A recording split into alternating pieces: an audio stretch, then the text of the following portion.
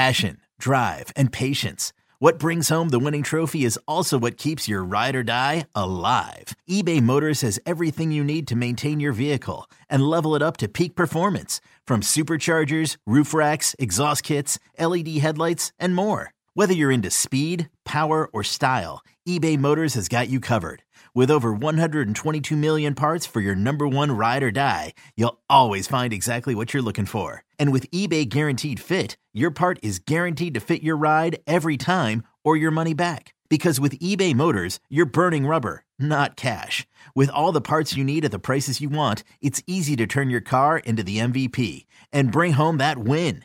Keep your ride or die alive at ebaymotors.com. Eligible items only. Exclusions apply. Presented by T-Mobile, the official wireless partner of Odyssey Sports. With an awesome network and great savings, there's never been a better time to join T-Mobile. Visit your neighborhood store to make the switch today. And the final thing kind of bleeds over from the second one. The stories that we have coming out about, Jared Goff hasn't been the greatest this offseason. The connection with his receivers, the frustration with Jameson Williams, or overthrowing receivers. I don't care what happens in the offseason right now. I'm just happy that everyone is there, they're present and accounted for. That, to me, matters more than what somebody does in shirts and skirts, and that's all they're playing in right now.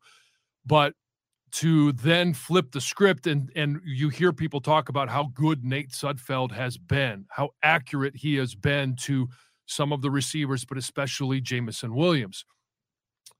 The problem with that theory is, first of all, Nate Sudfeld's not going to take over the starting quarterback position, and I don't think anybody during the regular season is going to be clamoring for Nate Sudfeld to come in.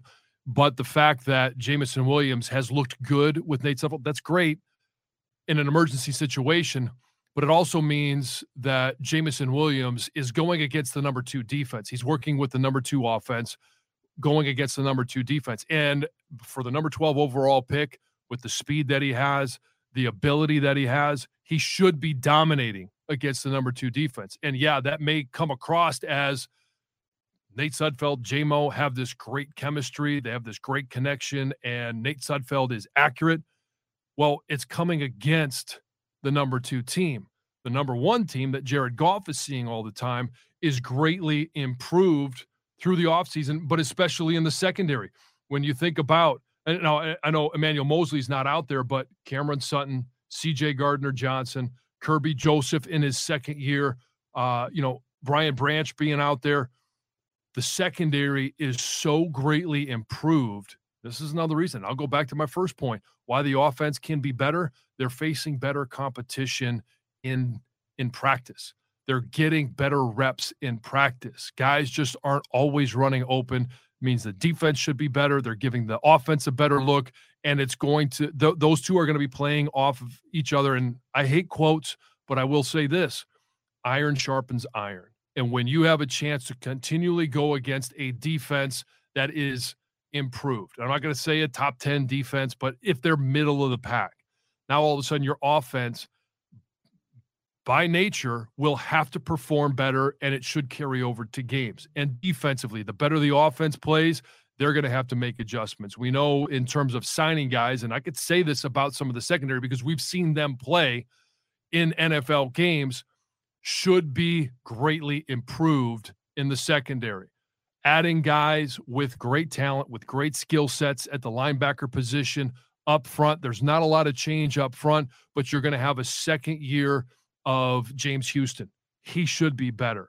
How is he going to continue to improve? Romeo Okwara being back. How is he going to continue to improve? All of those things going against the offensive line should make this offensive line better, and in turn, the offense better.